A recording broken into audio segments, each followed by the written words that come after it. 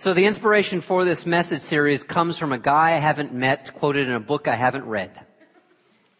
The guy's name is Noah, and the book, not even sure the title, it comes from something by Poe Bronson. Now, Noah's a young man who's being interviewed about what his life means or what his life might mean. And Noah says this. He says, I believe that everyone has a unique gift to share, and I don't want to be one of those people who dies with the music inside of them. I don't want to be one of those people who dies with the music inside of them. He wants to know that in his days on this earth, he will bring forth the life that wants to live in him, and ask himself the question, as the Quaker teacher Parker Palmer does, is the life that I am living big enough for the life that wants to live in me? What Noah's really asking here is, can I be an amateur? That might sound odd to you, because very often when we hear the word amateur, we think a few things. We think unskilled, unpaid, unrecognized, perhaps unloved. Well, that's not what amateur means. The true meaning of the word amateur, the hint is given if you like things like word etymologies. The English word is amorous, amateur. It has the core roots of the word love in it. Because simply put, this is what this message series talks about. That to be an amateur is to be someone who does what they love. It is out of that place of true affection and true motivation that one does what they do.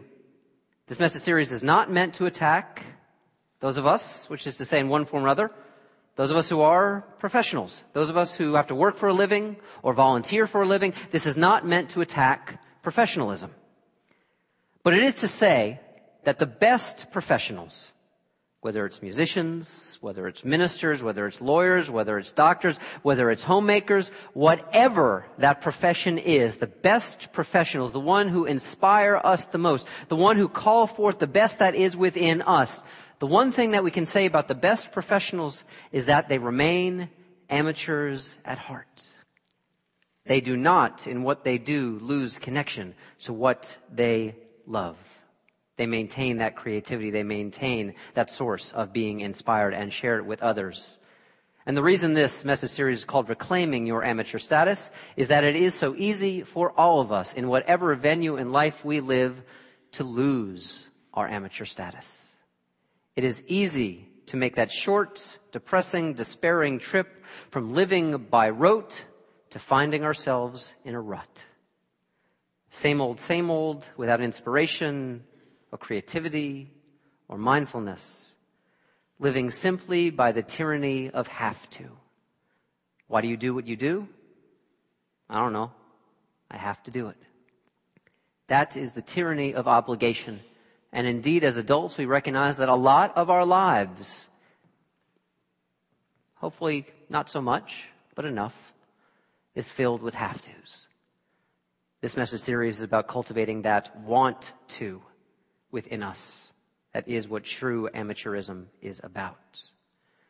See, when we recapture and hold and live out that place of being an amateur in our hearts, it has a clarifying effect. It helps us let go of the stuff that is not necessary and hold on to the stuff that truly is. I think of the image of a bicyclist in one of those races, kind of the people who gets in your way, perhaps on Sunday mornings when you're racing here and they're going down the road at 50 miles an hour and you're saying, this road is not meant to be shared, but I know I have to. Thinking one of those bicyclists who is as sheer as an astronaut. What they're trying to do is remove the drag. What they're trying to do is make themselves as much as possible to remove the wind resistance. This is a great time of year to do this in our lives. Ask ourselves, what is the drag? What are the drags within ourselves, around ourselves, that hold down and weight down our souls? This is a moment of beginnings for many of us on the calendar. For school, for sports, and religiously as well. Some of you, perhaps like me, grew up in the Jewish tradition. This is the time of the year of Rosh Hashanah. It's the time of the year of the High Holy Days. Time of the year in which the tradition says the book of life is opened. And we have an opportunity to ask ourselves, what do we want written into that book of life? Tradition might say it is an opportunity for, as the 12 steps say, inventory. A time to truly take stock of who we are and where we are in our lives so that we might perceive the drags, the things that are holding our souls down and not allowing us to share the music that is inside in each of every one of us. Tied to this is also the importance, as the high holy days end in Yom Kippur, the importance of forgiveness. The importance of recognizing that what holds down and holds in the life within us is very often the places of our resentments, of our hurts and failures and failings, or the places where we have been hurt by others, where we cannot let go. But the importance of this time of the year, whether we grew up Jewish or not, is that we recognize that it is an invitation to begin again. And we can recognize what is right here, right now, calling us forward. And so we might hope that we might remove the drag. We might recapture that part of us that wants to start over, wants to recommit, wants to recapture. Kierkegaard said, in love, everyone starts from the beginning. Just recognize that sentiment. In love, everyone starts from the beginning. That's a possibility for us. This is a good time of the year to cultivate what the Buddhist tradition calls the beginner's mind. Beginner's mind is all about recognizing that natural creativity, that natural freshness and vitality that is inside each and every one of us. It is not a mistake that we begin Youth Spirit today, and Youth Spirit, again, is not about religious education. Content is shared in Youth Spirit, but it is more about shaping, molding, bringing forth the innate spiritual character for all of our kids. And again, parents, the best thing that I can ask of each and every one of you, if you have kids in our Youth Spirit program, kids here or maybe not here, is that the best thing we as adults can give them is to share with them our own amateur status, the place in which we find freshness and vitality the most within our own lives and live from that place. One of my favorite stories about this comes from a book that I published a couple years ago. It's from a guy named Greg, who decided that he would stay home with his kids while his wife worked primarily outside the home. And one of the things he recognized about himself is that he brought a lot of his overscheduled kind of life into his parenting style within his kids. And one day, he was with his young daughter, Gracie. And it was one of those days, and parents, if you see yourself in this, well, I'm sorry, I really wasn't talking about you. It was hurry up, tie your shoes, get in the house, wash your teeth, brush your face, all that kind of stuff. Wash your teeth, brush your face. You got that. It was like parenting as a little bit of General Patton. Trying to organize the troops, making sure everyone is staying on target together. And his young daughter, Grace, who was at that point about the age of 3 years old, was not walking up the sidewalk to their house. Come on, Gracie. Come on, Gracie. We've got things to do. Let's get going. And she was just standing there, transfixed. And then he recognized, too, that her shoe was untied. So there's one more thing. Gracie, tie your shoe, get in the house, come on, let's go. On. But she would not budge.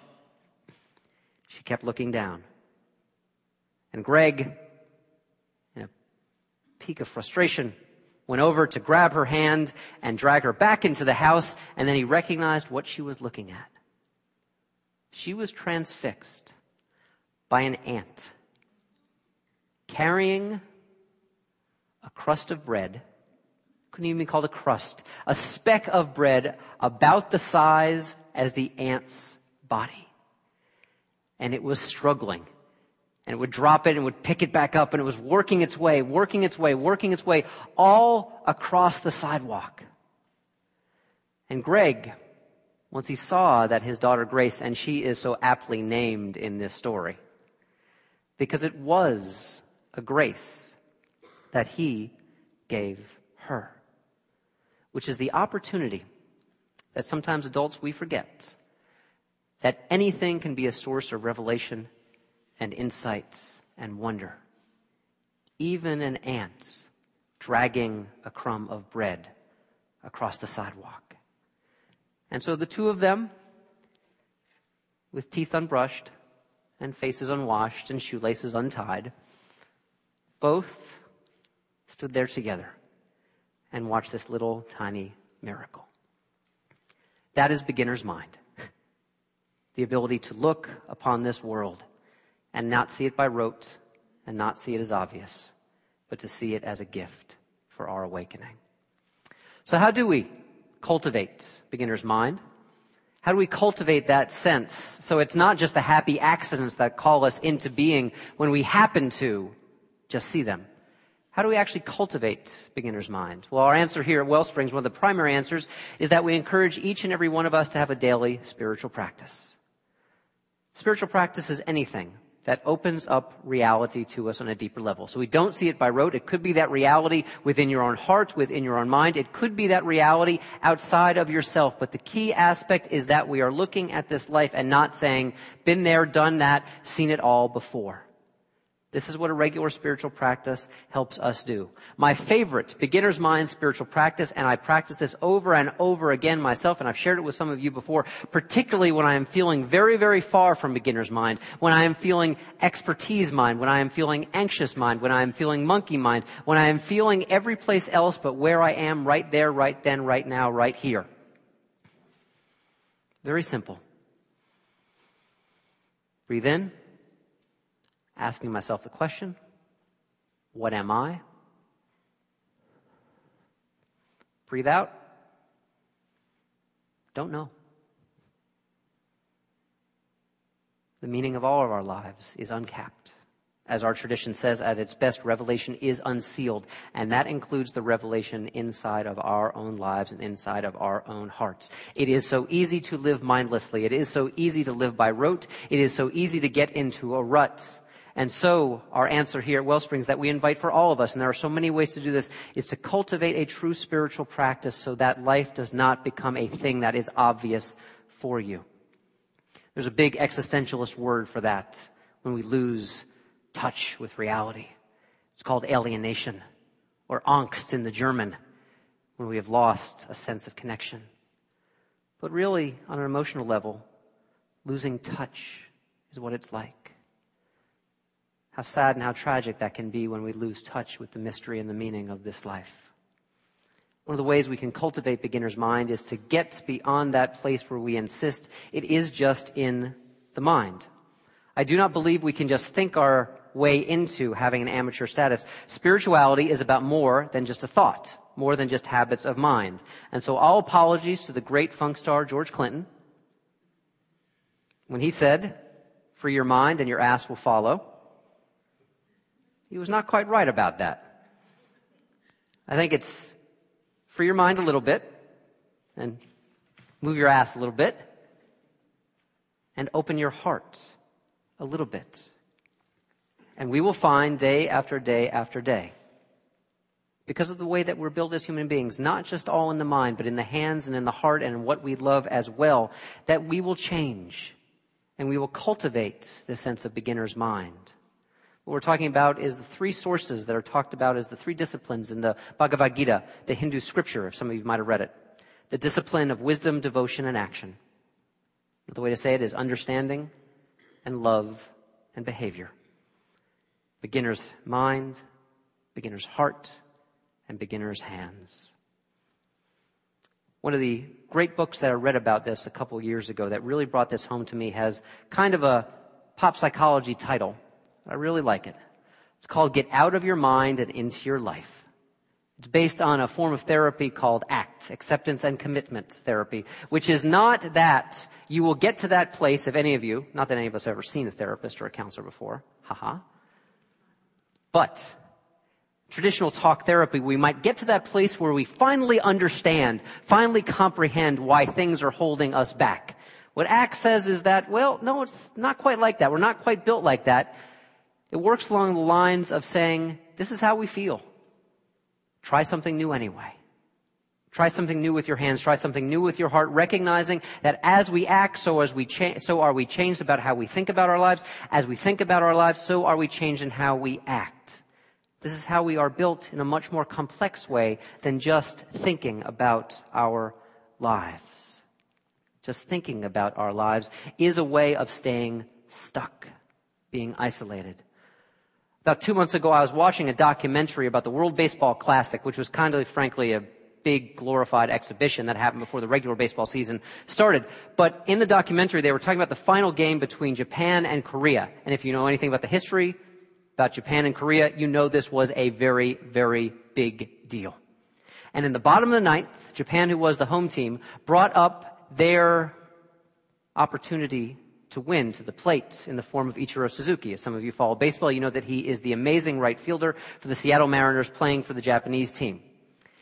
And when he was being interviewed after the fact, he would go on to hit the run. He would have the hit that would score the winning run. Ichiro said, when I was there at first for those first few pitches that I saw, at first all I could think about was hitting that game-winning run. All I could think about was the glory. All I could think about was the ways in which this would bring such pleasure to the people in my country. And then he said in a wonderful way in this documentary, and then I recognized those were all unnecessary thoughts. All those things, putting his actions out in front of himself, all the ways in which he was focusing on the outcome and not the process of doing what he is supposed to do, were all unnecessary thoughts. And what came to him finally is, hit the ball. To remove the unnecessary thoughts is a process of recapturing beginner's mind. To focus on what we are doing in the moment is a way of focusing on the fact that what we need is right here and right now. This process of removing the unnecessary thoughts is a challenge and a struggle for some of us, and I will cop to it particularly myself. And I want to show you how I've come to learn to deal with that. Can you show that slide? Y'all recognize this? Y'all recognize this slide? It was during a protest against the Vietnam War in either the late 60s or early 70s. It won, I believe, a Pulitzer. And you'll see with the bayonets facing this young man, he placed flowers in all the muzzles of the rifles. Now, I don't particularly want to talk about this in the context of the Vietnam War, but I do want to say the person holding the gun and the person putting the flowers in the muzzle, they are both me. In some way, and you can answer this question for yourself, they are all of us.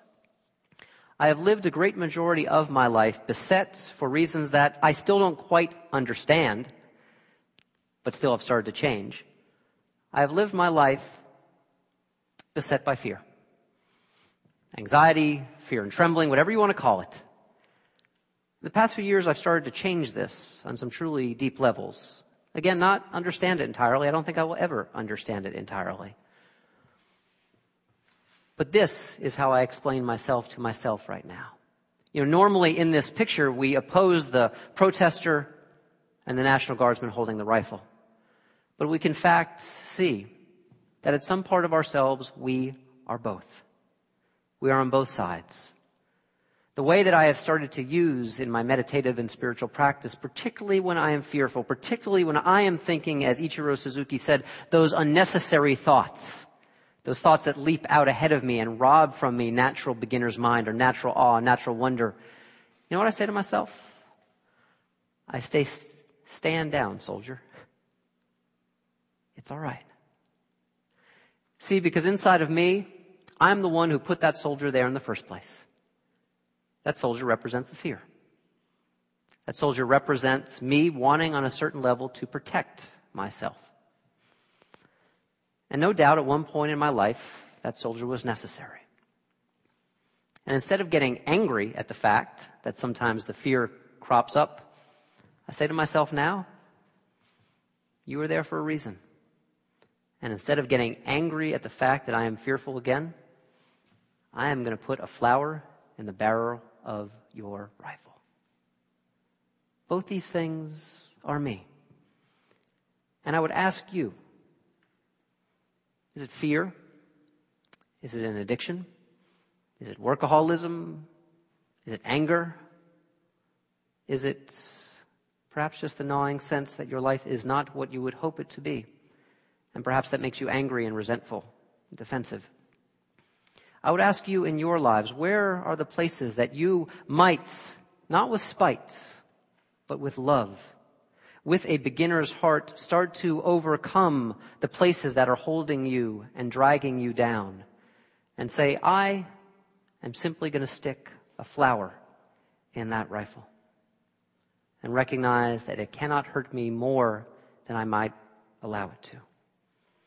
Where is the soldier inside of your heart that you can relieve from your post? And say, stand down and move on. I want to end this morning with what a beginner's spirit, which I think is beginner's heart, beginner's mind, beginner's hands, all put together, what it sounds like, what a true beginner's spirit really sounds like. I think this is how, at the end of the day, if you have a spiritual practice, what it will bring to you more than anything else. It's an old poem of the Inuit people.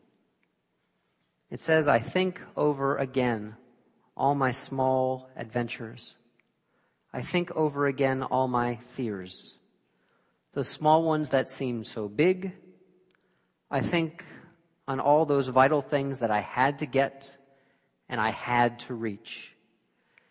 And yet there is only one great thing. There is only one thing. That is to live to see the great day that dawns and to know the light that fills this world. To see the great day that dawns, to see the light that fills this world this day and every other day. This is to have and to know a beginner spirit. And I hope that in one form or another, whether it is at the beginning of the actual day with the dawn or at the end of the day when you lay down your head to go to sleep, that you will recognize that this is the true thing. To know the light that fills the world, to know the light that animates your life, and to cultivate and share that light amongst us all. And that way to recognize that indeed, in love and in appreciation, everyone, every day, all of us can start from the beginning. Amen. May you live in blessing. Let's pray together. God of timeless beginnings, of the invitation to recognize the life that is right here, right now in our presence, in silence and in music, in hope and in fear.